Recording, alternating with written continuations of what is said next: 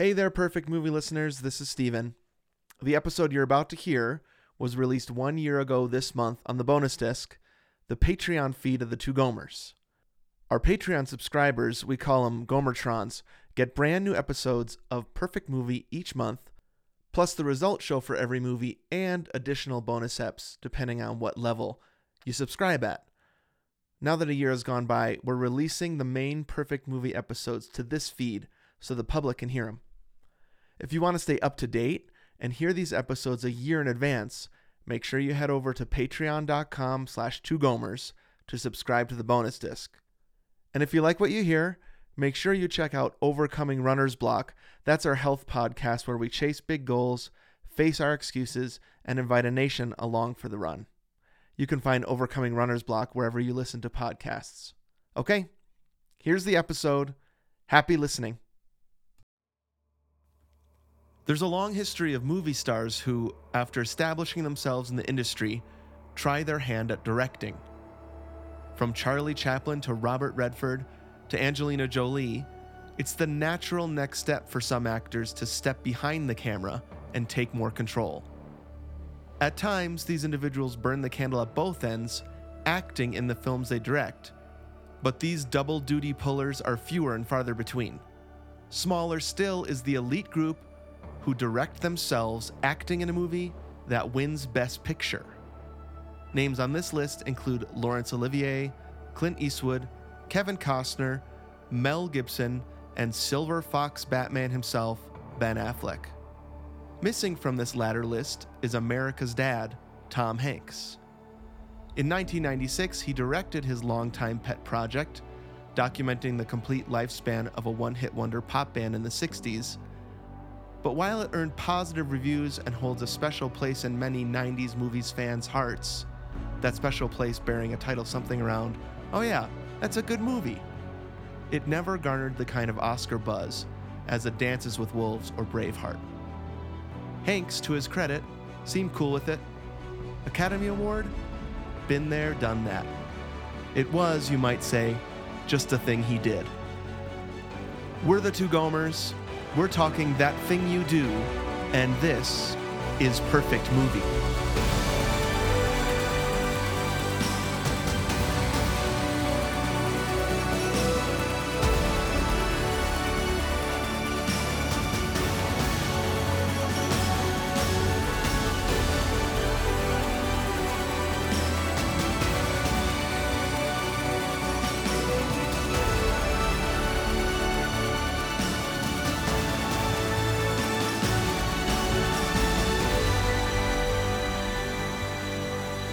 Welcome, everybody, to Perfect Movie, a podcast where two regular guys try to save the universe one great film at a time.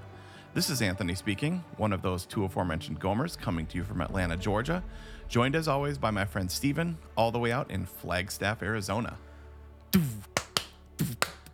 How many times in this movie are you clapping? I mean, did you clap at all while you were watching the movie? Those.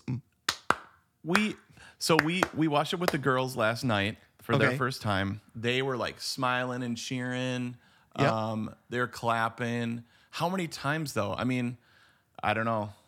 I mean, what I should have looked up is how many times did they play the song?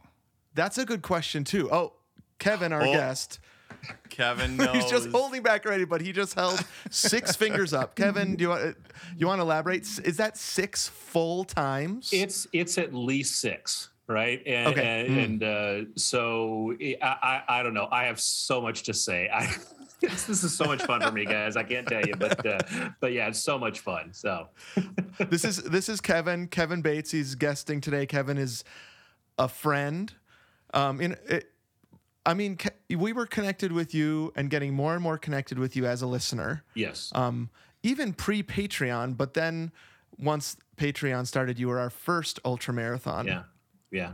Patron. This is, it's really neat that, I started listening to you when the guys on Stuff You Should Know said there's these two guys that Wow. are doing this podcast. It's about running, and it's these. They call themselves the Gomers, and they're running a marathon for the first time. And I went, oh, I got to find that. And so I went out and found it, and I think it was like 4 episodes behind. And so I've been listening ever since, and I have not missed an episode. And I was one of those clamoring for years going, dude, I just want to help pay for what you're doing. Cause you're actually, you should be compensated for your art. Right. Sure. And, Yes. and I finally found a way to, I think I paid my first, some kind of financial investment to you guys is you said something about, you got a jaywalking ticket when you were hit by a car in Colorado for some amount. And I think I somehow got away to, back then it was, Venmo didn't exist, but it's like, $71 or something like that. I'm going, all right, PayPal. somehow I'm going to get that amount. PayPal. Yeah. Yes. So, you were one of 3 listeners that figured out a way to pay me that money exactly because they felt so bad. Yeah. I will also say of the 3 of us, I was dragging my feet the most on the Patreon. I was like, that's not gonna work. There's no way that's gonna work. So one of the benefits of being such a generous Patreon member, and I think we've kind of lucked out because we haven't gotten any like. One of the things when we were like, there's this ultra marathon level, and you can guest on an episode. I was kind of like, oh no, what have we done? You know what I mean? Like, what if we get just, you know what I mean? A trouble, like somebody where we're like, we do not want this person guesting. But one of the benefits of that was you get to pick a movie and guest on Perfect Movie. This is a long time coming. We were going back and forth on what you were going to pick. Right. Because you're a movie guy. Yeah. And so finally landing on that thing you do, ! Yeah. Was a really pleasant surprise to me because it's so fun. You could have picked all sorts of like heavy, important movies, and I don't think that's what this is. No. I've sent, I sent you my list, right? I mean, a little bit of background. I mean, but I was, we moved from in Washington where we live now down to Southern California in the summer of 1984. I got off the plane like July 3rd, 1984. My life changed. A small town kid from Southwest Washington ends up in Orange County, California in the summer of 1984. And so you're dropped right down. So you talk about nostalgia for all of these movies you're talking about. So I didn't know anybody. It was kind of a semi-traumatic move. It kind of happened right away. And, but that's kind of what life is. I spent a ton of time at the movie theaters. And so you find something like this. I watched, for instance, Karate Kid probably a half a dozen times that first month I was there. Because here's the thing. I was Daniel LaRusso, man. I was moving to Southern California. Your story. It's your story, right? It's your story, right?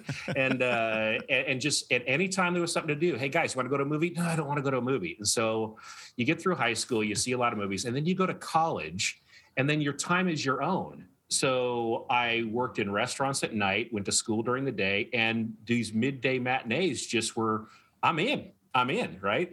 And so from the time I was 19 years old, I watched 50 movies a year.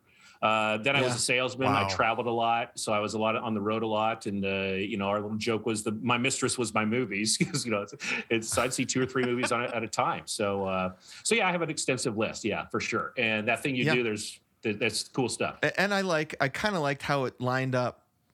It has been lining up. First of all, with the question, we had a question mark last month. Oh, brother, question mark, common question mark.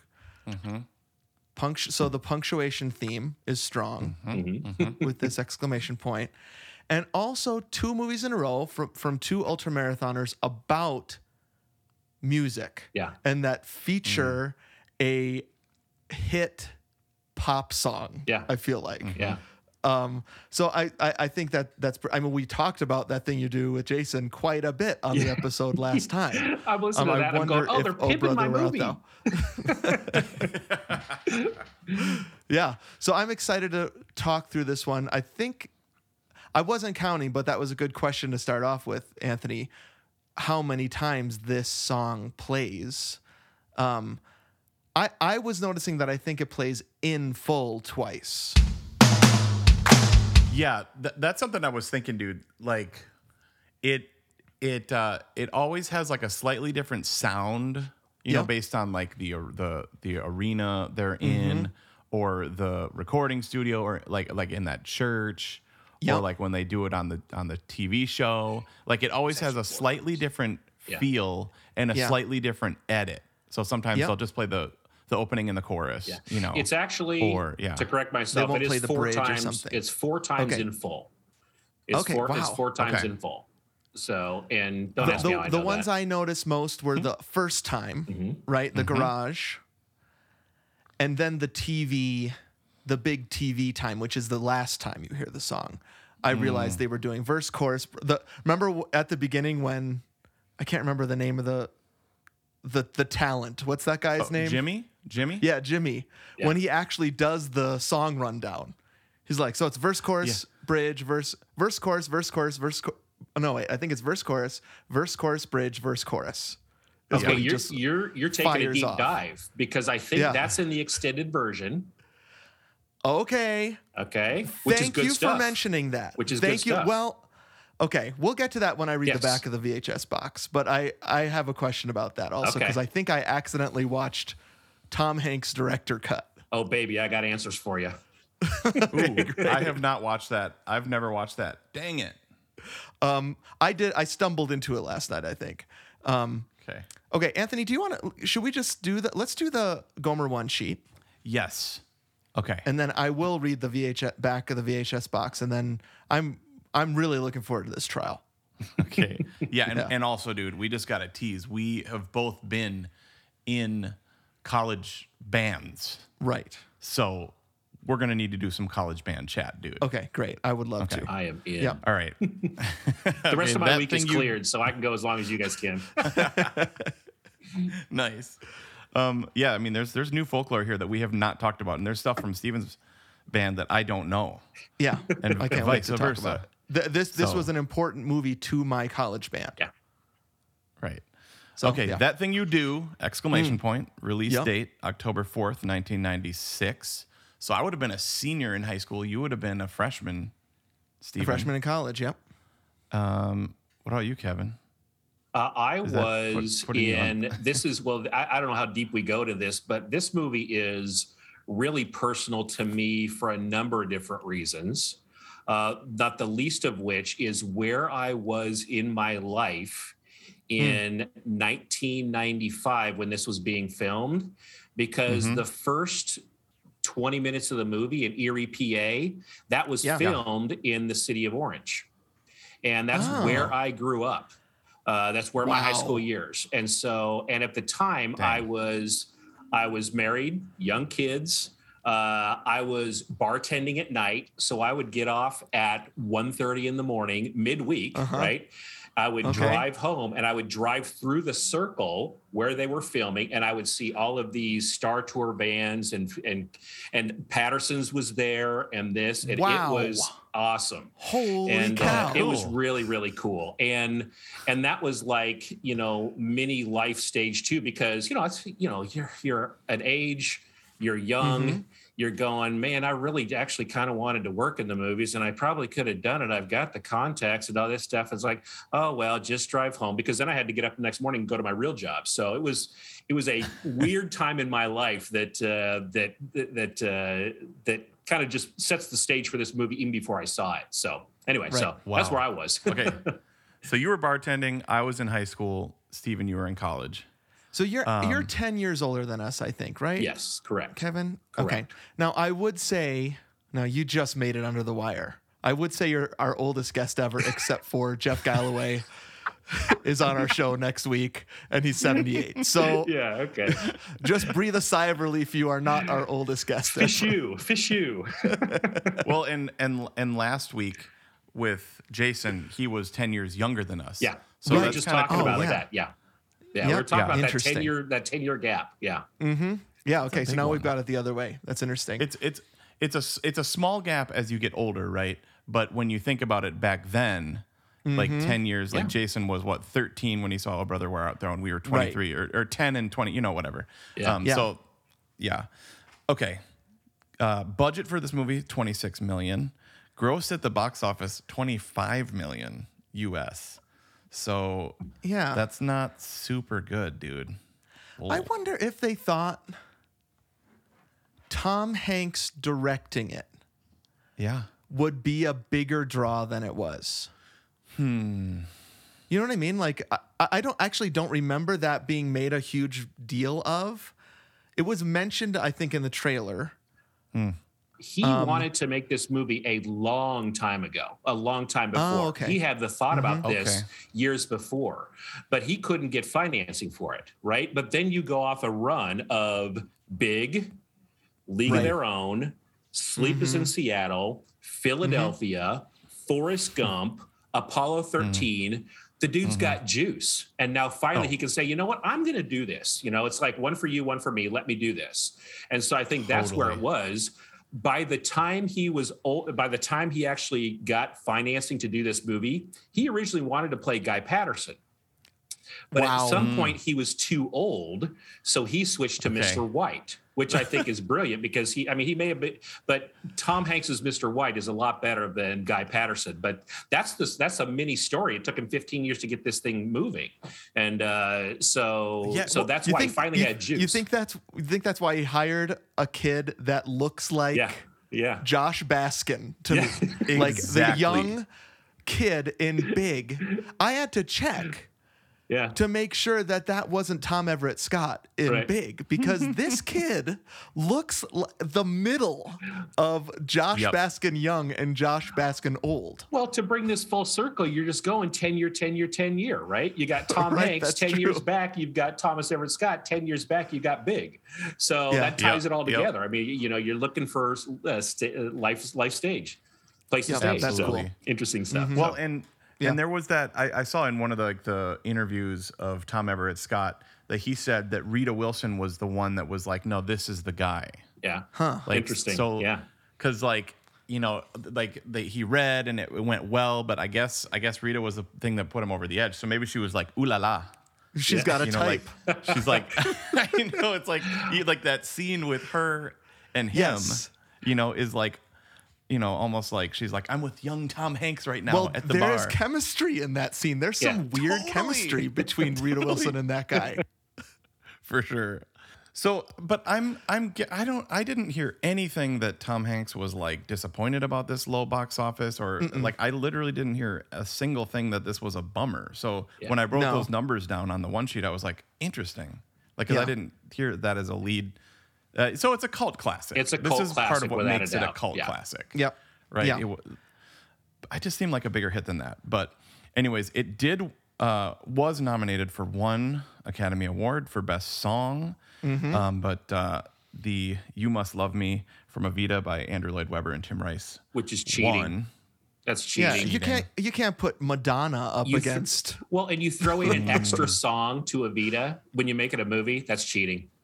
Well, do you think so? Because I mean, everybody does that, right? When you move a musical from the stage to the screen, the only way to win an award is if there's an original song in that movie. Sure. So, I mean, and that's not even close to the best song in Evita, but that's my issue, right? When they add them, they never get to Andrew Lloyd Webber's original thought process when he was doing Evita in the first place. So that's why I kind of didn't like it. Maybe it's just sour grapes. Again, this is one of my top 5 movies of all time, so I'll always say that they should have won. I think that thing you do has stood the test of time for certainly. sure. Oscar or no, everybody knows that 100%. Wait, I don't even know You Must Love Me, dude. I'm sorry. I still get chill bumps when I think about that song. I can barely remember the tune about You Must Love Me. You must. I mean, it is so bland and dumb. Yeah, that's it. Bland. Yep. Okay, they should go back and fix that in post. If I had a DeLorean, the 97 Oscars need to change in that at least. Okay. Other movies released around the same time, and this puts me solidly in senior year of high school. Independence Day, which Stephen, you and I saw in the summer. Twister, which I still friggin' love. Love it. Eddie Van Halen. The Rock. Wait, is that Paxton or Pullman? Dang it. Paxton. That's Paxton. Bill Paxton. And okay, Eddie, great. and Van Halen was the score. Eddie Van Halen did the score for that movie. Oh, for you're and there's all that. Yeah. Oh, sorry. I just sang Perfect Storm. I'm sorry. I just sang Perfect Storm. Shame on you. Forgive me. I'm sorry, but that score rules too. It's also a natural disaster. It's okay. Yeah, that's true. And it's rock-phonic, which is funny because The Rock was another movie of that year. That's me and Krause. That has a rock-phonic score too. Yep. No, wait, that sounded like... That sounded like Pirates of the Caribbean. It's all the same. Yeah. It's all the same song, right? It is all the same. To the untrained ear like me, Anthony's figuring it out right now. I think that was Pirates of the Caribbean. I don't know. It was. I gotta watch Rock again. That is so good. Oh, it's so that good. Movie friggin' rules. Dude, Nicholas, those green balls of like... Careful with those green balls. My favorite part is when the safe is dropped on that guy's head and he's obviously dead, but his foot keeps moving. And Nick Cage asks Sean Connery, "Is that normal?" That's a good line. Totally. Plus me Thank and you, Nicolas Cage. Me and Chad's freshman year crush from the Nicolas Cage's wife in that movie was your crush. I remember Vanessa Marcel. Me and Chad, and she ended up in Parenthood. She was the wife in Parenthood. No, that's from nope. Yep, that's from Con Air. Con Air. You're right. You're right. That lady's in Con Air. You're but right. That's I never knew that until I watched Con Air again. I was like, what? Wow. Yeah. Amazing. Any other from the movies at that time? I mean, Mr. Holland's Opus, is my dad. Love you, Dad. I know he's listening. Yeah. We talk about this list a lot. I mean, I'm surprised that only on this list is Independence Day that we've done. Yeah. But we did mention Fargo last time, and then we had a long Mr. Holland's Opus chat. Okay, so Rotten Tomatoes. I mean, we did skip Star Trek First Contact. I mean, that's me and Chad going to Del Italia, crab salad and Italian sandwiches. Rotten Tomatoes, 93% critic, 78% audience. 93% critic, that's really good. People like this movie a lot. It's I've hardly met anybody who would be like, "Ew, that thing you do, yuck." Yeah. Yeah. And I would interested in the people the 7% that said, "Nah." What do they like? Right? What do you like? Well, they probably don't like fun. Probably. Right. I mean, it's just it's such an easy movie to like. Well, yeah. So I quoted down at the bottom of the one sheet. Gene Siskel said it was a breezy, sweet, funny movie of no importance. I kind of like that. That's a pretty. I do too. I think that's pretty good. So Aaron and I watched Siskel and Ebert this morning of that episode just for fun. Yeah. And like basically their take on it was that it was frothy, fun. They really enjoyed it. Didn't remember very much about it because it didn't move them. The thing that they kind of were critical of was that this was Tom Hanks' like first big thing, first big solo project. Yeah. And they're like, he didn't make any sort of statement with it. He didn't, I think they were expecting something more like artsy, you get to do a passion project. But I think it actually says a lot about Tom Hanks that his passion project was something fun, which is something nostalgic. For sure. Yeah. So yeah, that's interesting. Let me read guess what, guys? Oh boy. Glorious. Oh, I love it. Picked it up. I've got the VHS actual one. This is, I mean, this was a big, I was telling Anthony before you came on, Kevin, in heavy rotation at my house with my roommates in college we were also all in the same ska worship band. Yeah.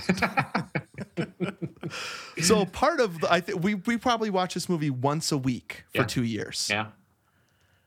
So I think I've seen this movie like 80 times. Yeah, we're probably pushing at that in the Bates household too, for top to bottom since I've seen it. Yeah, for me at least. So I was texting my college roommates Tim and Tom last night about it, and asking them, okay, I think there were 4 or 5 movies that we watched nonstop. This one, That Thing You Do, Empire Records, another Liv Tyler. Yep. And we watched so much. And Embry, what's the guy's name? Ethan Isn't Embry. he in it too? Yeah, Ethan Embry's in it also. Yeah. Mm-hmm. Mystery Men. Oh, right. Mystery Men with Ben Stiller. The most good. 90s looking grungy. So good. Janine Garofalo movie you've ever seen in your life. Gosh. Oh my gosh. Well, there's your tie back to Oh Brother Where or no, Fargo. Sorry. Right. Bill, Yep. what's his name? So yeah, go ahead. Grumpier Old Men. For some reason, we watch Grumpier Old Men Okay. Love. so much. Love. And Spinal Tap. Those were like our Monday through Friday. Yeah. We would just come home from whatever job we were working at or school or whatever and watch those movies. Yep. Anyways, Make sure the movie's rewound so you can start it right away. exactly. This VHS that I'm showing the screen right now is like it was like a huge blast from the past. And you'll notice that Tom Hanks is I mean, he is the moneymaker, right? Even on the cover of this VHS. Yeah. And I mean, a close second is Liv Tyler. Sure. Right. Who cares about these other four morons? Right. Right. Well, if you look back at 1996, that's the that's the ranking right there. That's that's the Hanking ranking. That's the Hanks ranking. So And Liv Tyler, when is Armageddon? 98? 98, summer of 98 is Armageddon. Okay. And that's but again, when she was Steven Tyler's daughter. So you had that. And so she was in videos and all that kind of stuff. So she was up and coming too. Yeah. And shortly after lots that, of Lord up the and Rings. comers. Yeah. Yep. Okay, let me read the back of this. Actual VHS. Undeniably fun. That's Los Angeles Times. Okay, and here we go. Right the start. It says, two-time Oscar winner Tom Hanks. 1994 Best Actor Philadelphia. 1995 Best Actor Forrest Gump. That's the list you were listing before, Kevin. Yep. Lead up to this, right?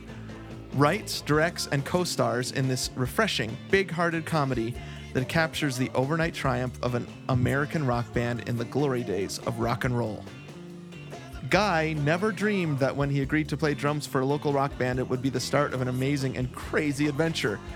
But 1 month later, after a Playtone Records executive, Hanks, second mention of Hanks on the back of this box, signs the group, they're catapulted to fame as the Wonders when their signature tune, That Thing You Do, skyrockets to the top of the charts. Packed with original music evoking the film's colorful era, this lovingly crafted pop fable, Entertainment Weekly, co-stars hot newcomer Liv Tyler. I think they mean hot in like... Yeah. You like know, she's like, hot, like not attractive, but like she's right, like exactly rocking the charts. She's climbing the charts too. Yeah, she is climbing the charts. It is a little odd though that they say hot newcomer.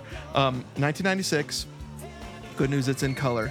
105 minutes. Okay. Which is a nice length for a poppy movie like this. Right. That's why last night I was like, why is this so long? Yeah. Oh. Because I accidentally rented on Apple TV Tom Hanks director cut. Oh. 2 hours and 27 minutes. 39. Yeah. 39 extra minutes. Yeah. Yeah. 39. And you can feel those 39. You can feel every one of them. Right. There's a reason why it was cut down. I mean, if you ever need a reason for a good editor, this is a great example because it did not feel as breezy to me. Right. Right. So I need to probably rewatch again the hour 47 or hour 45 or whatever this is. Now there was a lot of cool insight like this thing that I just mentioned where he actually does the song rundown. Yeah. All right. Should we listen to the trailer? I'm assuming there's a lot of That Thing You Do in it. Yeah. Let's do it. Let's go. We bow in unison, and we're off the stage before the applause dies out, right? You have your pick? Right here. All right. Keep these with you. Put them on, put them on, put them on. There you go. You guys look great in red. Have I told you that yet? Let's give a big welcome to the latest addition to the Big Tower Galaxy of the Stars. Go. Doing that thing they do. It's the Wonders!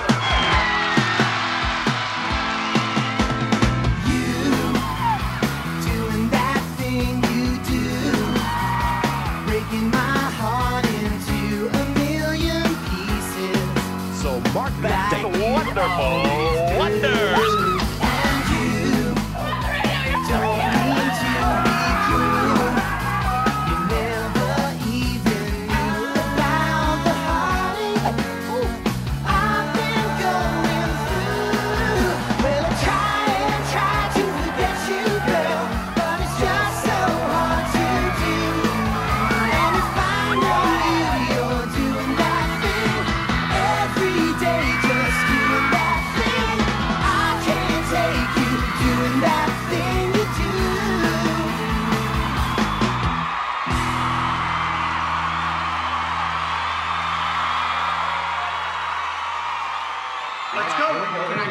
We'll change clothes and no, doctor, put that down. We've got people who do that for you, Jimmy.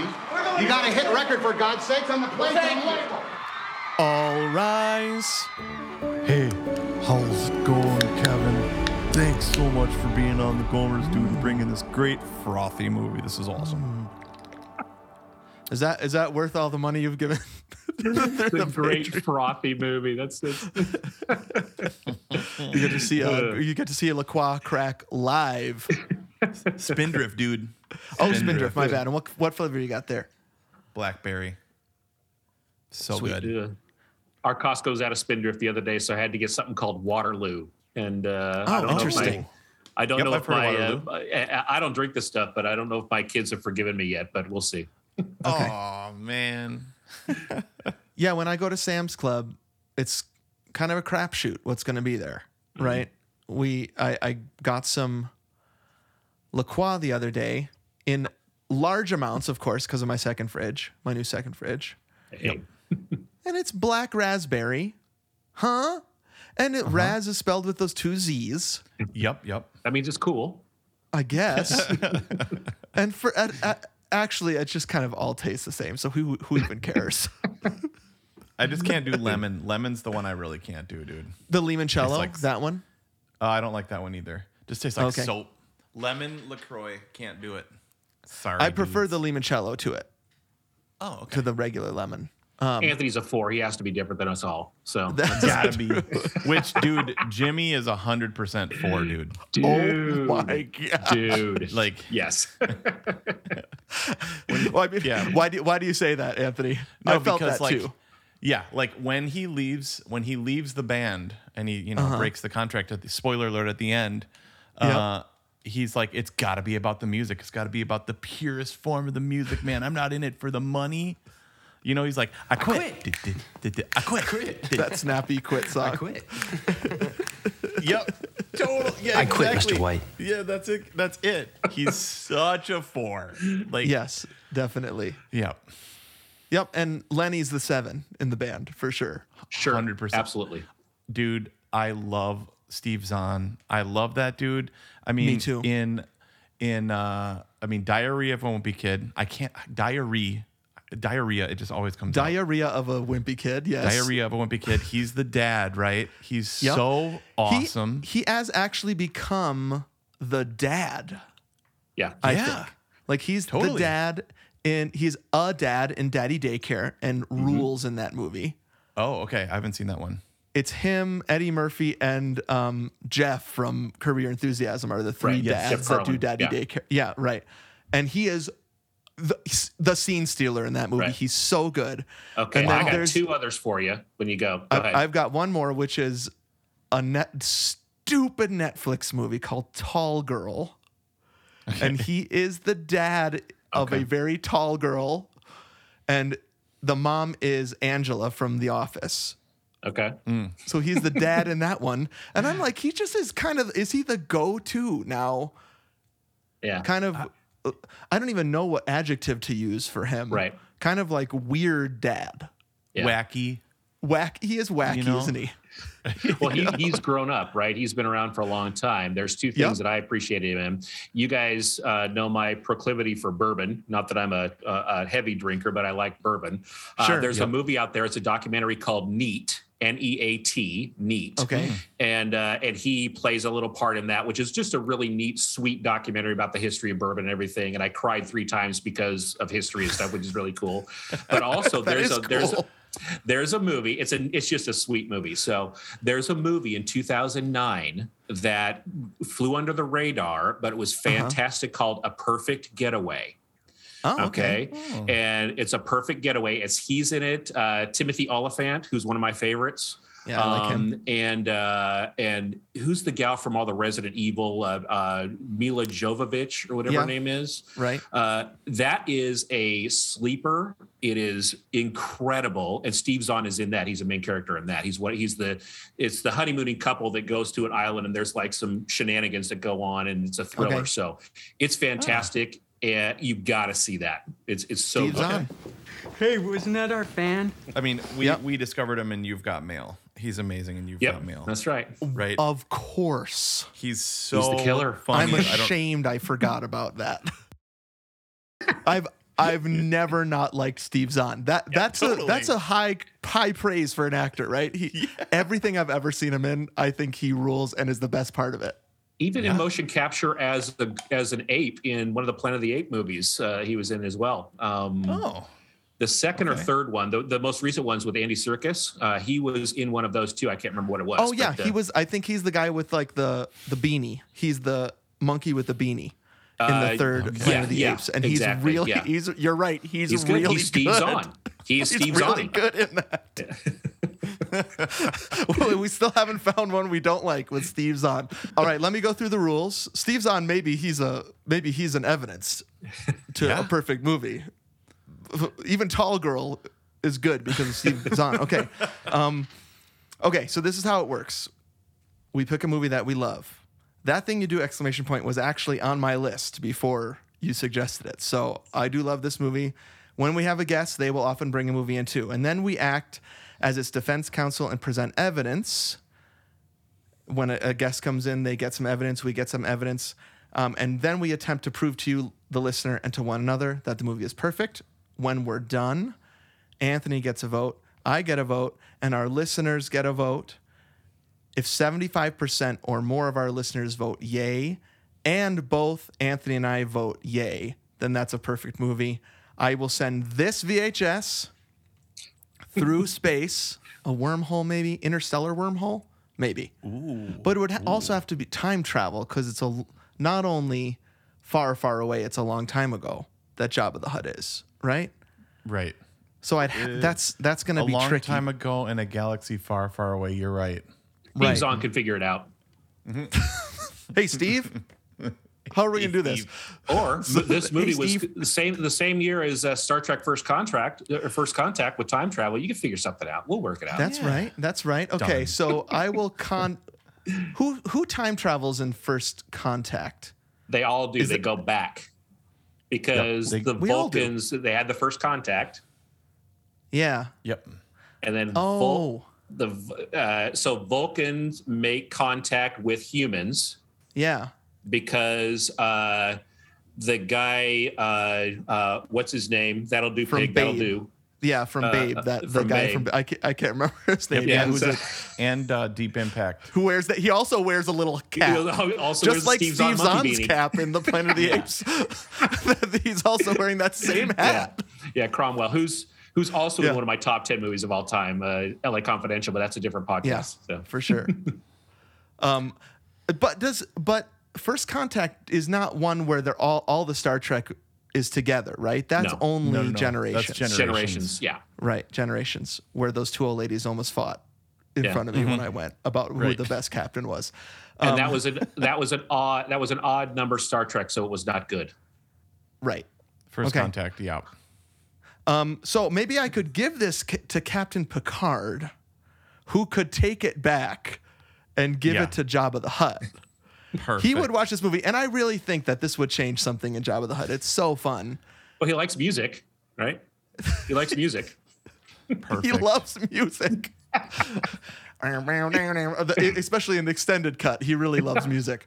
So, and then Jabba the Hutt would watch this. He would be converted. Eventually, he would become a good guy instead of a bad guy, but too late. Grown up Princess Leia strangles him.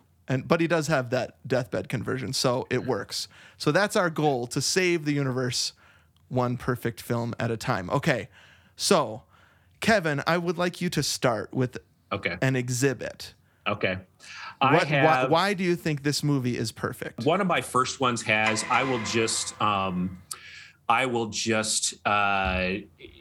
expand on what we're talking about as far as casting, though. This is perfect casting. Absolutely perfect casting. The four members of the group are just so good. And so if you just start with those four members of the group, okay? When COVID hit, you guys remember there was this rash of, hey, let's get together and have an online party to support musicians, whatever. These four guys had a watch party for That Thing You Do. And it's out there right now. It's out on like the Wonders YouTube? YouTube channel, and you see these 4 guys watching this movie in the background, right? Because you can't have the movie playing because of copyright and all that kind of stuff. But these guys, it's like a watch-along party, like a Riff Tracks. I don't know if you guys know what Riff Tracks are, but it's like a watch-along party. And these guys are interacting and telling stories about the filming of this movie. And they just interact so well now. You can tell they're friends still. And they were telling stories about how Tom Hanks was telling them, teaching them how to be actors. And there's like a little one there where they said, yeah, remember that one day when we were late to filming and we were all late and all that kind of stuff. And Hanks pulled us aside in a trailer and he said, all right, listen, guys, you're the star of this movie. And this is the last time you will ever be late to a set. All of these people are here waiting for you to film. When you don't show up, everybody, right? And so you could tell that those 4 guys took that and they've never been late to a movie set since, right? Wow, yeah. And Tom Hanks is perfect. The whole movie, just we know these movies, you think that the record executive is going to be a bad guy. You're waiting the entire movie, waiting for him to be the bad guy. Yeah, that's true. But he never is. He never is. You're totally He's right. never the bad guy. And he may manipulate it a little bit, but he never comes off as the bad guy. And then just who is the bad guy in this movie? There's no bad guy. Is it Jimmy? Guy. I think the closest to it is Jimmy because he's a semi-antagonist, but the whole point that's of a better word for it. Yeah. The whole point of the movie is a one-hit wonder, right? And so you know how it's going to end. So somebody has to kind of be the bad guy because here's the thing. TV player, he went to Disneyland. He never showed up either, so he could kind of be a bad guy. Steve, Lenny didn't come back from no, he did come back from Vegas, but he was gone. He didn't follow up either.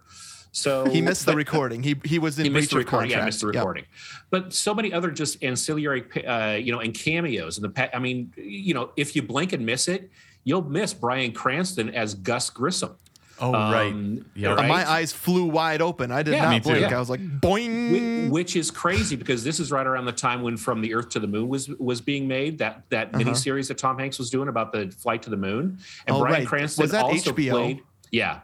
Bryan Cranston also played, I think, Ed White in that one or so. So it was really weird. Okay. And of course, Peter Scolari, who's just his buddy from Bosom Buddy days, and he threw him in there. Just so many really good, Kevin Pollak, Charlize Theron. I mean, just even little throwaway movies. Guy's dad, the initial record recording guy. All these guys are Tom Hanks guys that he uses in Apollo 13 and From the Earth to the Moon and all this stuff. It's just perfect casting. I mean, it's just so good. Where did you recognize that guy from? Brother. Where did you recognize Guy's dad from, Anthony? No, I'm just saying he's like that guy. Oh, that guy. He's a character actor. Yeah. He's a that guy. He's a that guy. Yeah, definitely. Lots of those guys. Yeah, but Ron Howard's brother, though. I mean, he's there too. Yeah, classic. Well, who's that? He's the DJ at the jazz station. Oh, it says. Yeah, and at the end of the extended version the end of the extended version that you accidentally watched, Stephen. Yeah, he's the DJ. Yeah. Okay. I did not know that he was Ron Howard's brother. Right, the one that asks them like the questions and all they do is like say, "Hey, hi." Right. No, DJ. That's Paul Feig, who is also a famous director. Oh, that's Paul Feig? Yeah, it sure is. Hey, right on, again, 1070, yeah, that's Paul Feig. Okay. Oh, that guy. Clint Howard is the, that jazzy 101 little thing to say, hey guys, how'd you get your start? Who'd you like? And the bald guy. Yeah, the bald guy. And he's like, Ron Howard's brother, Clint Howard. Yes, he's always bald. Yeah. But okay. So that's him. I gotcha. Yeah, so that's Clint Howard too. So perfect casting. That's Exhibit A right there.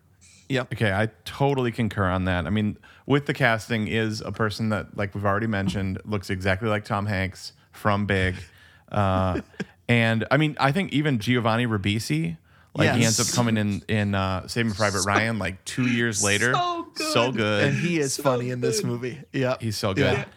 Just that little throwaway thing where he comes in with his broken arm and that person bumps into him and he goes, The thing that I love about Giovanni Ribisi's character it's similar to what you think is going to happen with Tom Hanks. Is this is going to be trouble, right? He kind of comes in and they're all like, Chad's here. Oh, this is really awkward. Yeah. And it's Chad? actually not a problem. Chad? Who's Chad? Right, exactly. He actually is fine with it. Then he goes and gets a job at Patterson's, and I think starts dating his sister. Is that the connotation? Because if it is, that's what funny. I thought. You don't know that for sure, but the sister's kind of mousy, kind of like, you know. And so, but one of my favorite things they do in movies, I'll leave till later, but I would love to see how Chad's character ended up with Guy's sister. So that would have been cool. Yeah. Yes. That's awesome. let me throw this in there with casting too. Well, I mean, Rita Wilson, amazing. And Colin Hanks was in there. So like was his he? son's Where? first, Very briefly. He is like one of the dudes that's like escorting one of the women. Like there was a woman that was, maybe was it Liv Tyler? Yeah. Did This is the he big Hollywood escort Liv? showcase. Faye shows up. Colin walks her up the steps. That's it. It's okay. very briefly.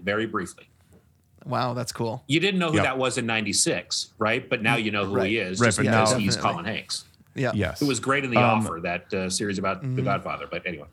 Oh yeah.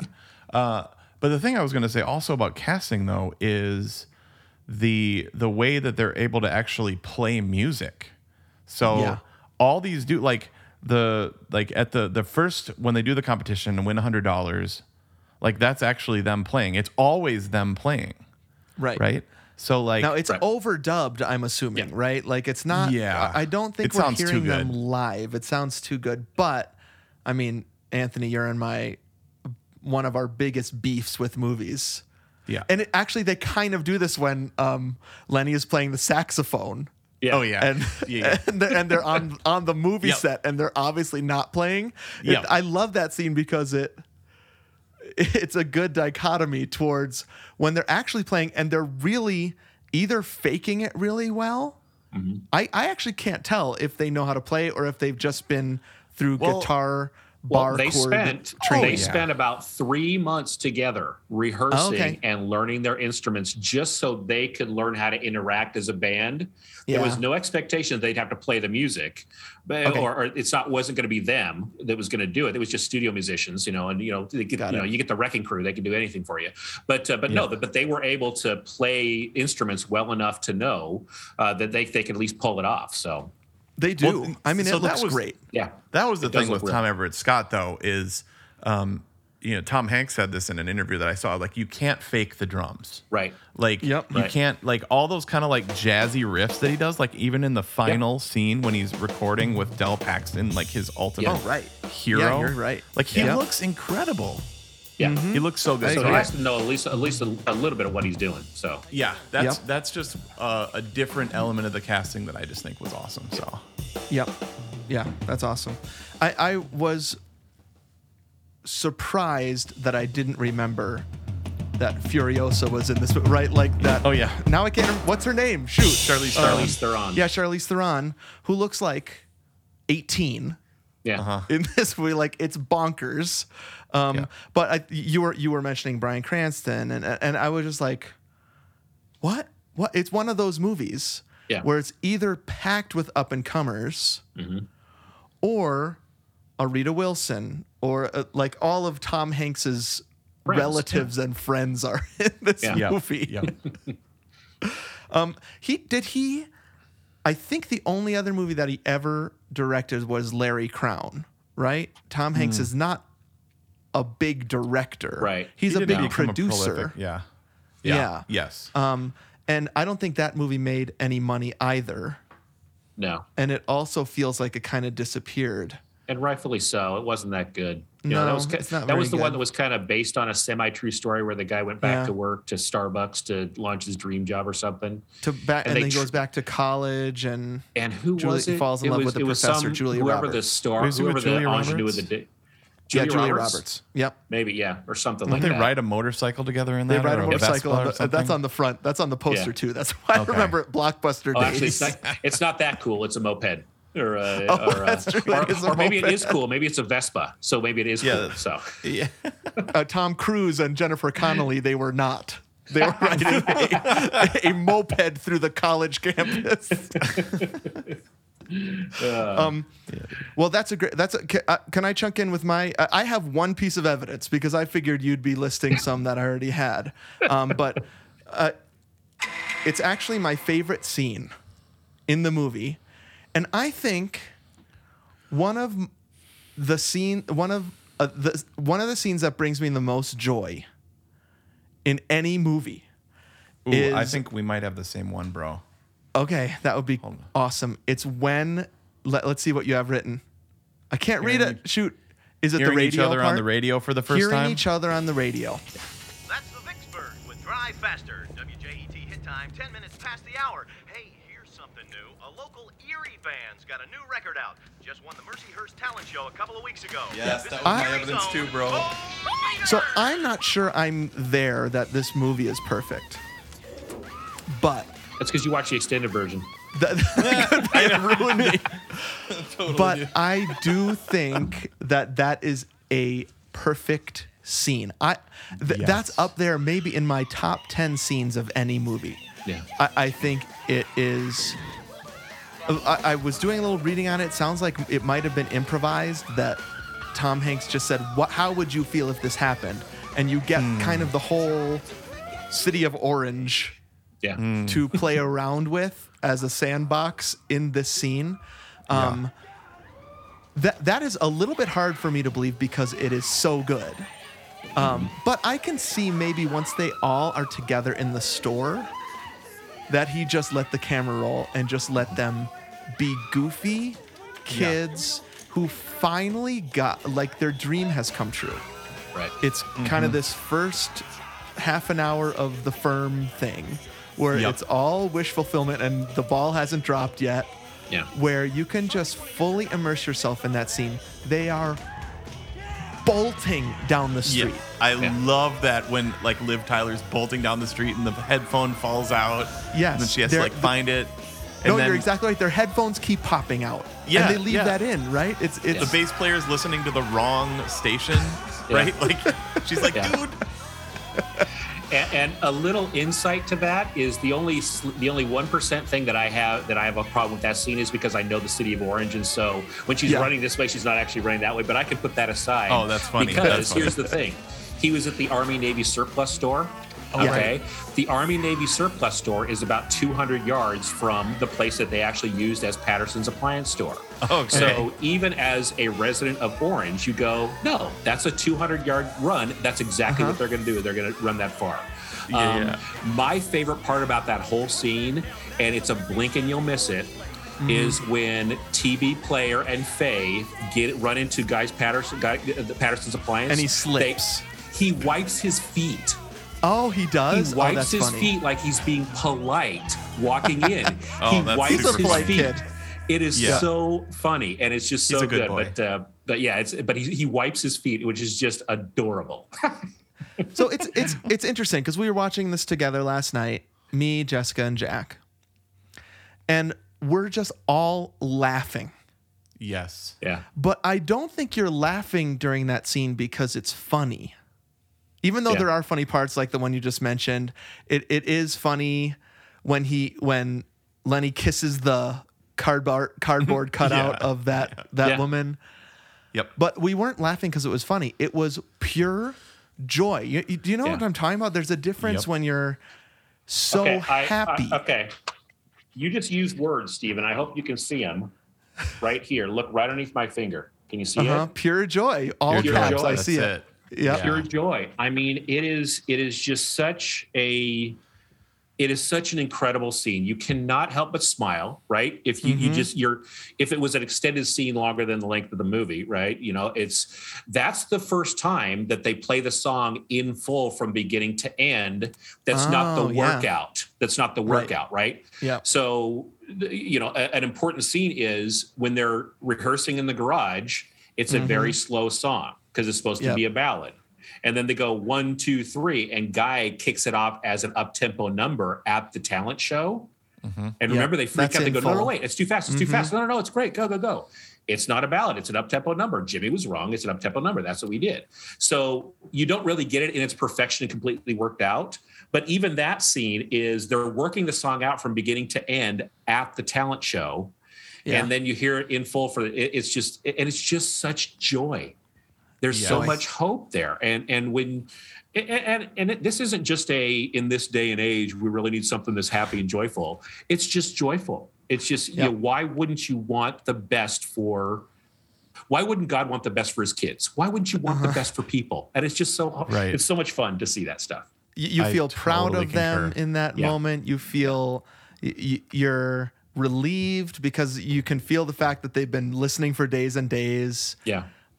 They have that conversation. Maybe we were ripped off about this. Yeah.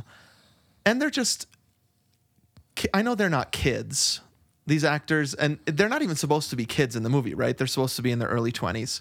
Right. But there's a bunch of it's a youthful thing, and it just feels good. I don't think that's a bad exhibit to put, right? That it just feels good, and it has never not felt good to me to watch that scene. Yep. Absolutely perfect scene, dude. Dude, just totally being a 4 for a second. But I remember hearing myself on the radio for the first time, dude. When was that? So they played the All-State. It wasn't called All-State in Wisconsin, the State Honors. Okay. Right, so we played the State Honors Orchestra, and they played the high school on, the public radio, like the concert. Yeah. And I remember listening to it at my mom's house, and I was like, my solo was coming up, Carnival Overture, Dvorak. It was an E flat. I was like, that's me, dude. You ran around the radio, dude. You ran around town grabbing your other orchestra mates. WERN Madison. So I remember that moment, actually. I remember it too. Not that moment, but I don't think this is as cool, but Catalyst. Yeah. This worship ska band I was in college with my roommates Tim and Tom and others, including Jessica, played the flute in this band and sang backup. Our song was played on WWIB 103.7, I think, in Eau Claire, Christian radio station. And the interesting thing was we were saying when we hear that, we will respond like the Wonders do. Yes. And so this movie was already in our DNA as an up and coming band. But I remember it was a little cheating because they told us when they were going to play it. Sure. So it didn't have the element of surprise, but it felt so awesome. Do people feel that way about when they get on Spotify now? I don't think so. There's something special about the radio. Yeah. It's live. It's happening at the moment. It means everybody's listening to it at the exact same time. That's why it's so fun in that store. It's an electronic store. So they turn on all the different little radios. Great move. Right. So it starts with in your headphones, then the little radio, and then they turn on the big hi-fi. It's so perfect. And Guy's mom's friend Harriet calls. Yeah, I love that. Hi. Love that. Yeah, we're listening to it right now. Blah blah blah. Yeah. So clearly, Guy. That's somebody that has known Guy since he was this big, and so he had to call Guy's mom and say, "Hey, I heard Guy's song on the radio." And maybe she heard it at Villa Pianos a couple of days before, or something. But it's just a neat. It's joy, right? And we're not like that today. That doesn't happen today because it's Spotify and stuff like that. You just don't. Yeah, it is kind of like an ode to radio also. Yeah. And Anthony, that's I'm usually so caught up. I have been always so caught up in that scene. I've never thought about the technical genius of it. Yeah, which is that good. It's set the set piece is the electronics store where they can. It gets from tinny transistor to more and more robust as they play it in bigger and bigger on bigger and bigger speakers. It I've goes never thought about transistor that before. Yeah. To a regular radio, to that full big entertainment. I can't remember what they called. My grandparents had them. You know, this whole big where it had the TV and the record player and the radio all in one big old box and everything. So all they needed is a Sonos bar to make it complete. So yeah, I know. Yes. Put it through the Sonos on Bluetooth and then go there. You know, I also think like that's the first time you really hear the song. Everybody on board, like they did it at the church, and they don't know that it's going to be such a big hit. Yeah. When it's on the radio, like that's like the first time where it is the pure joy, because when they do it in that competition, Jimmy's like super mad the whole time. You know what I mean? That's like true. Yeah. Like and actually, Steven, I was wondering that this is something I wanted to ask you about, like in the band, dude. Yeah. Is like that really shows both the naming of the band and then how a song is supposed to sound and be arranged and tempo and stuff like that. It really shows it super well. Like there's a band at war over, essentially like how we think it should be. I mean, it's a little bit of a pride thing because Jimmy is dragging his butt when he's singing, and then Guy just keeps going ahead. Yes, right? He is battling the band during that first performance. Yep. Are you asking me that because we had drama in the band? Yeah, so that's what I mean. That scene really shows a good band drama. Yeah, so that would be my second piece of evidence is that it really shows the dynamics. Kevin, you were saying that the casting is good because it casts these different types, right, in this band, and that is so essential to the movie. Because of what you're saying, Anthony, that it shows the dynamics of a band. There's always the most talented guy. Yep. And he usually knows he is. I don't think that was true in Catalyst, but there was some major talent in that band. And some people like me just couldn't keep up with the talent. And so Tim, my former roommate, he was one of the guys I was texting. He was the lead musician in our band because he was the big talent. One of the most talented guys we know. Right. Tim Owens. I mean, he's totally. he's in a band right now called West Coast Feed. You can listen to that on Spotify. He plays bass. It is one of the best bands I've ever heard in my life. Yeah, so he's tight. World-class bass player, songwriter. Yes. Yeah. My title in the band became the emotional leader. He was the music leader and I was the emotional leader. So I was supposed to keep fights from happening. And usually it was during rehearsal that I would be managing some egos. I would be managing different opinions. Even there's that scene where Jimmy and, or is this in the extended cut? Jimmy and Lenny get in a fight. That's extended because I haven't seen that. Okay, they get in a fight during a rehearsal about chord progressions. I should send you this scene. That's Now I actually want to pretty see funny. this.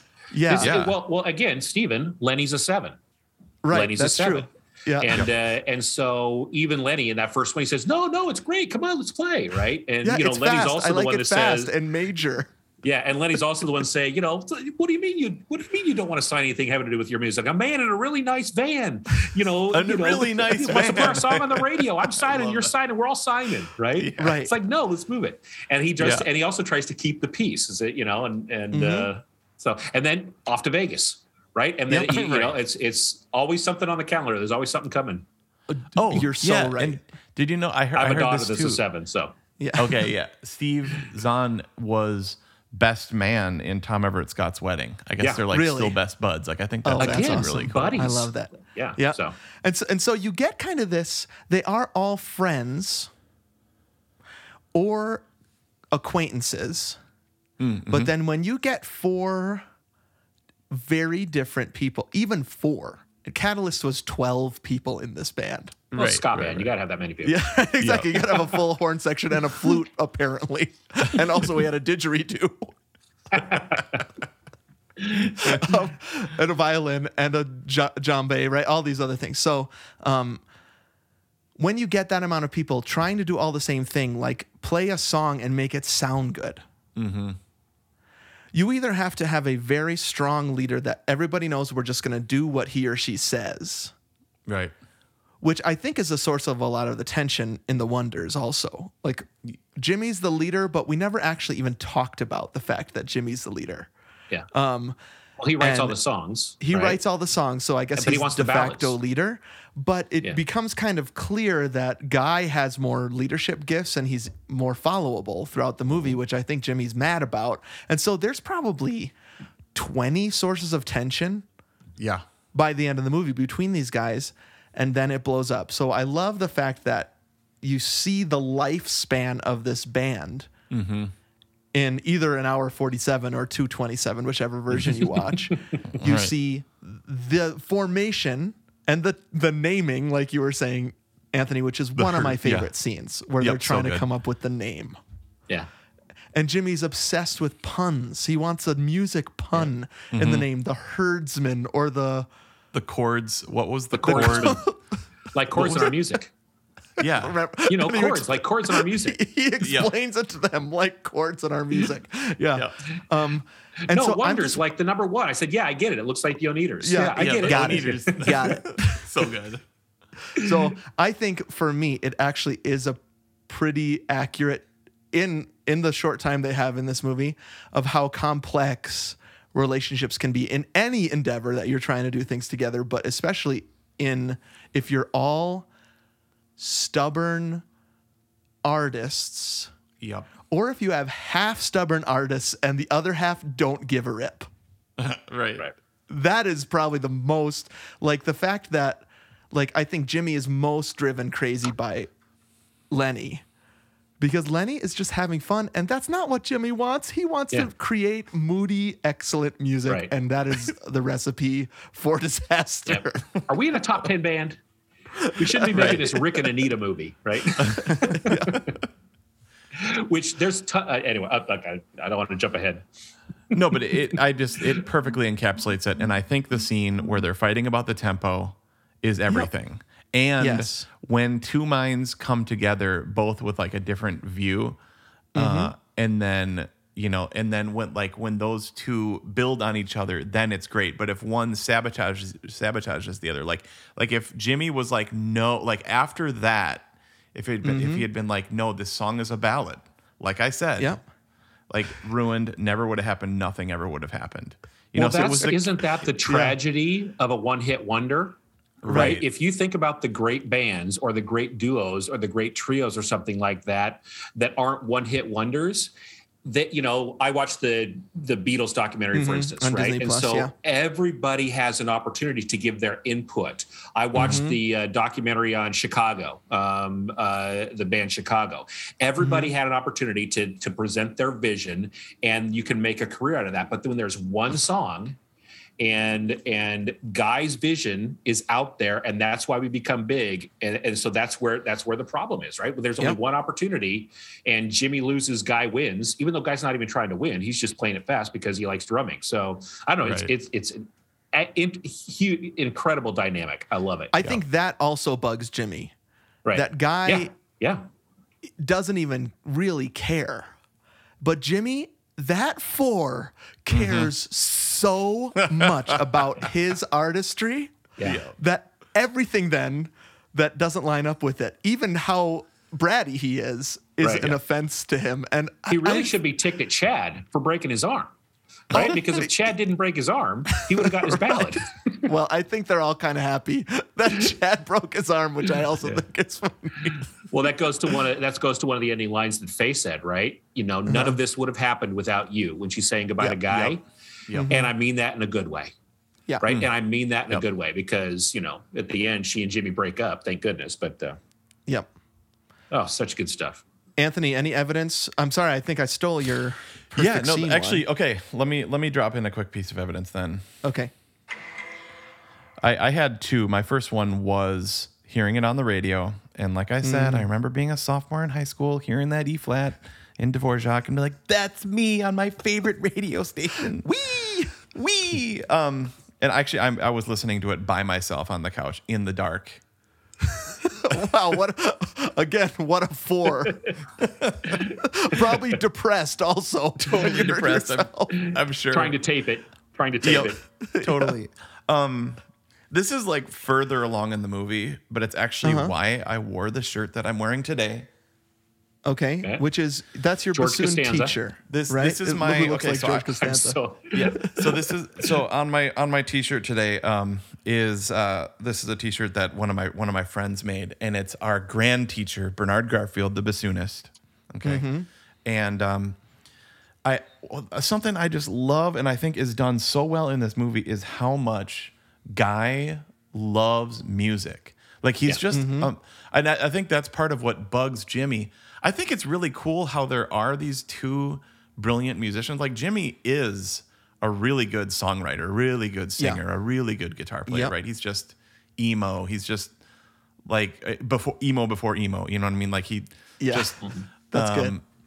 And just wants to be by himself, you know, and for a mic to discover him, and you know.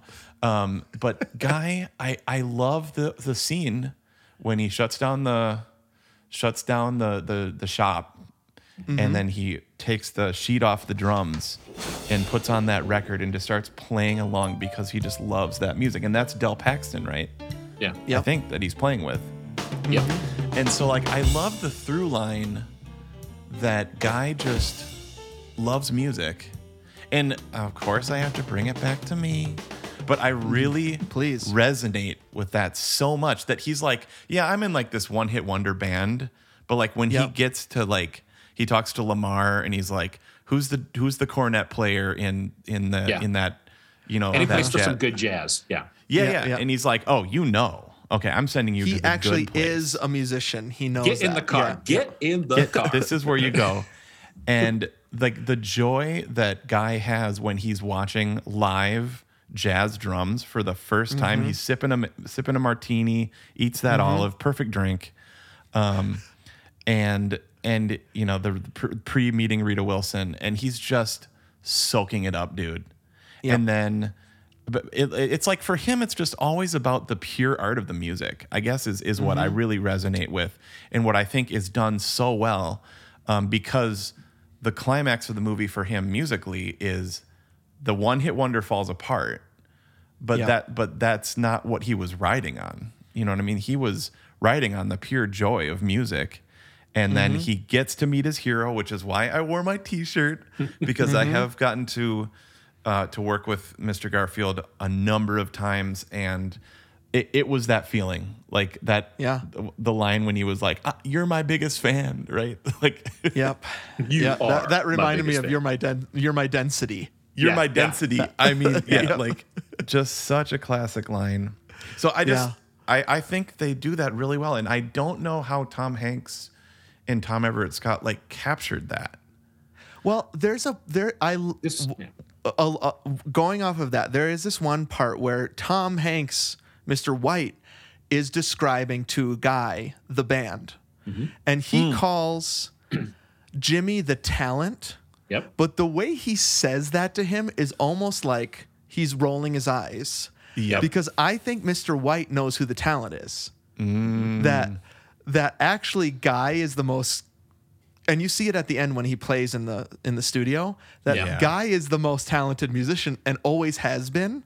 But every song that Jimmy writes has the same beat for Guy to play. That dum cha cha do cha.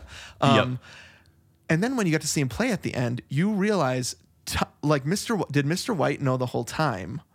So I think that little moment, like you're saying, Anthony, like how do they do it? I think it's good writing and actually really good acting between those two guys that look the same. Yeah. To be able to say you're the talent. Overriding theories on Mr. White's character. Okay. Remember I said at the beginning earlier, I said, you're always waiting for this guy to be the bad guy. But there's a scene when they're on their fair tour where they're sitting in a bar and he talks to Faye, and he says, "Hey, Faye, and so how long have Faye and Jimmy been Faye and Jimmy?" Right. He says about 2.5 years. And is there anybody back for Guy? Well, there's this girl Tina, and she went off with her dentist or something. And so he's already fishing about what the relationships are here, right? And then you kind of go on. It gets to the big Hollywood showcase, and Mr. White sees that Guy is actually the one that cares about Faye when she's sick, when they're going to Disneyland on the plane. Right. Yep. So Mr. White sees this along the whole time. And now this is deep conspiracy stuff here. Remember on the big Hollywood showcase where they go, "All right, guys, time to meet the band." And they go Shades, right? They go Jimmy. It's like the one sheets. It's right. Yeah. Lenny, they called him Leo. They got his name wrong. I like that. Yeah, I love it that they get his name Wolfman, wrong. Oh, he's scary. Get off him, Too right? Scary. Which is great. Too scary. And then they go to Jimmy, and the parenthetical is, "Careful, girls, he's engaged." Right? Right. And so clearly, Mr. White put in the Chiron. This is what you're going to say. This is what you're going to say. Yes, Careful, right. girls, he's engaged. Because I think Mr. White knows that that's going to set Jimmy off. Because even in the locker room later, he says, "All right, which one of you jerks said that we were engaged or something?" Yeah. And it says, and Mr. White says, "The same person that said you had class, Jimmy," which means nobody. Nobody said that. Nobody said you're classy, right? And then at the end, when he's saying Jimmy's the talent, Lenny's the fool, Faye is, well, now what is Faye? And so it gets Guy thinking about Faye again, and he takes off back to the hotel to see Faye again. Yeah. I think Mr. White is just setting up Faye and Guy over the course of the last half of that movie. And that is wonderful to me. That makes me feel good about Mr. White. Yeah. Yes. And, and so, it's just, you say perfect lines. I mean, that's if I had a second piece of evidence that other people aren't talking. There are so many perfect lines in this movie. Yeah. And I think they've just become family lore in the Bates family household. The lines that have become part of our family vernacular. This is a canon movie for us. It's like our family, I don't have my phone, it's not on my phone right now, but our family group text with all my kids, all my daughters-in-law, and my wife and I is Captain Geach and the Shrimp Shack Shooters. Captain Geach and the Shrimp Shack Shooters. That's our name, right? And I even toyed with the idea. I just became a grandfather about 2 months ago. Yeah. I toyed with the idea of having my grandpa name was going to be Geach. And it's those little silly things that have just been ingrained. And, I quit. It's just all these perfect lines that have just, so this is probably more personal to us. And there's one last final one when he and Faye are kind of like going at the end, was Tina a good kisser, that kind of thing. And he goes, she says, can I ask you a question about Tina? Was she a good kisser? And he says, yeah. Yeah. It would be ungentlemanly for me to elaborate. Gentlemen, I forgot what you fellas look like. It's just little things like that and you smash cut to the end. I would love to say that this is actually the reason, but my youngest son, his name is Paxton. We did not name him after Del Paxton, but that's it. We named him after a place of peace, right? That's what Paxton means. But I love the fact that I got a kid named Paxton, and it brings us back to Del Paxton. It's just great. So anyway, just good stuff, just perfect lines. That's why I'll make an argument. And I obviously that's a valid argument we've used many, many times. Yeah, as we put these movies on trial. What it means to our family, right? Like if this is a deep, and that's why I'm really pushing for Father of the Bride and Father of the Bride Part 2 to someday become that for Anthony's family. But so good. Yeah, I mean, there are just movies, especially when you have kids, that just become the ones that are a part of your language. And it sounds like this is one of those. Yeah. That rules. Yeah.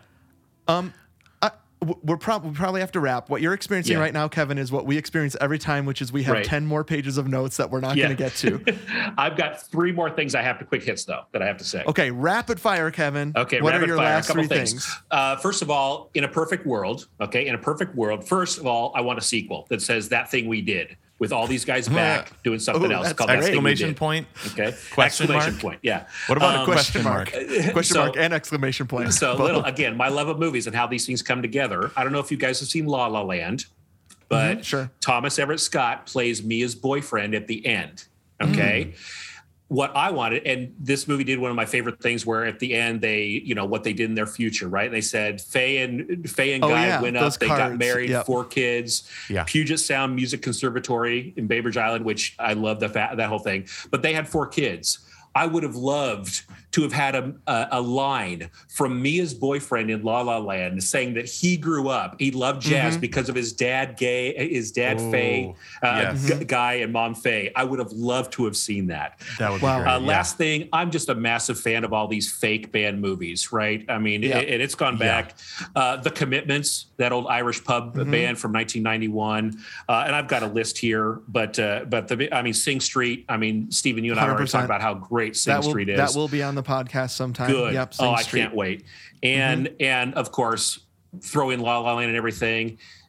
Whiplash, one of my top 10. It's a fake band movie, but if you're talking about somebody that you have to play drums in order to pull it off, Miles Teller did that. And so I don't know. I can keep on going. And the semi-fake movie Yesterday. Did you see that one? Yes. Oh yeah. Wait. Yep. What? I Want to Hold Your Hand. What's that? Oh, I Want to Hold Your Hand is a Zemeckis movie. Is it about the Beatles? It's starring the Beatles, isn't it? Yeah, I think so. Wait a minute. Is Tom Hanks Elvis's manager in the new Elvis movie? He is. I'm seeing it this weekend. So wait, Forrest Gump is the one that taught Elvis his hit move, and then he becomes his manager later. Like all these things could fit together. So my daughter and I just watched the 2-part Elvis documentary, and they're talking about all the jazz musicians and the studio musicians. And one of them is a sax player, right? It's the sax player that Lenny says when they're doing the Captain Geese and Sax Shooters. He says, "Hey guys, look, I'm blank blank," and he fake plays the saxophone. Oh yeah, it's the guy that played sax on all Elvis's movies. So you're blowing my mind now. Yeah, that's awesome. Anthony, I Want to Hold Your Hand is 1979 Robert Zemeckis movie, one of his first movies, and it's about a group of girls going to see the Beatles at the Ed Sullivan Theater, and they couldn't play any of their music. Yeah, they didn't have rights to the music. Okay, because I remember watching that with Chad, like the sister in Back to the Future is in it and is super funny. Oh, right. Yes. Yeah, right. We used to watch that one with Chad. Yep. Total Zemeckis. Actually, that's right. That's a pretty fun movie. Yeah. It is fun. I'll have to watch that. It is a really fun watch movie. It again. Yeah, there's a lot of things to watch again. You know what I just thought is that we never dropped, and it should just be dropped as a piece of evidence for all time for this movie, is the fact that Thing You Do is an amazing song and was original to this movie. You know what I mean? Like, definitely. It's the opposite. No offense to James Newton Howard. Mr. Holland's opus, the final opus was... You're totally right. Lame sauce. Yeah. This is actually a really good song that hit the charts here. Yeah. Right? Like, so, still and good. The soundtrack was actually like tons of people loved the soundtrack. Erin had the soundtrack in high school. She was saying, listen to it all the time. Yeah. Dang, there's 5 or 6 really good songs there. Yeah. The first one that opens the movie, "Well, I'm loving you lots and lots." I like that song. Written by Tom Hanks. That song was written by Tom Hanks. Wow. Right? Just wow. Such good stuff. One more thing about That Thing You Do, the song, is that it's really easy to play. So Jack and I were playing it last night. I just looked up the chords, pulled out the electric guitar, Jack on the drums. All right, Nation, now it's your turn. Is That Thing You Do, ! A perfect movie? Now I'm really thinking about That Thing You Did. That would be an awesome That Thing We Did. Take on a band That Thing We Did. A band reunion movie. That sounds awesome. So we are wanting to know from you, Nation, is That Thing You Do a perfect movie? The best place to let us know that is on Instagram. That is where our polls go up to vote. You can also let us know on Facebook, even our website, our Twitter, or email. All of that is Two Gomers. Thank you to our webmaster, Adam, Jason for our graphics, Davis for our music, Annie for our social media. Our next movie in September is also one that I owned on DVD, and I have in my DVD case. Mm-hmm. The Shawshank Redemption, our first Stephen King, I think. Yeah. And it goes with our book club theme that we've been going in the summer and fall, spring, summer, and fall. So, The Shawshank Redemption, this is a big one. Thomas Newman score, great score. Cannot wait to... Tim Robbins, that tall glass of water. Yep. Is it our first Morgan Freeman even? Wow. Yeah. This is going to be great. Well, we haven't you haven't done Deep Impact yet, so. Well, no, that's gonna we're be saving that one for a very special day. Yeah, we'll do that on Indefensibles one day, dude. We 100%. And what does he play God in? Isn't he God? Oh, Bruce Almighty. Almighty. Bruce Almighty. Yeah. Right? Duh. Yeah. I should have known that. Yeah. He's great in that. And March of the Penguins. Great. He narrates in March of the Penguins beautifully. We'll talk about that too. Is March of the Penguins the one where two penguins have sex and you saw it with your mom and you were embarrassed, Anthony? Very embarrassed penguin sex scene next to my mom. Weird. The only worse was Mad Max Partner to Fury Road in the embarrassed it with your mom series. We should do a whole series of those. Well, Furiosa's coming out in a couple of months. You can take your mom back to that too. Oh, yes. Baby, and her teeth are going to be really straight because of all those dentist visits. All right, Kevin, thanks for guesting. We really appreciate it. I'll allow you one final thought on this movie, Kevin. Okay, go ahead. I'm not going to use it on the movie. I think it's indefensible itself. I just want to thank you guys. Really, frankly, it's been such a joy to listen to you for years and not have contact. And then finally, Anthony, we got Steven to take up the Patreon thing.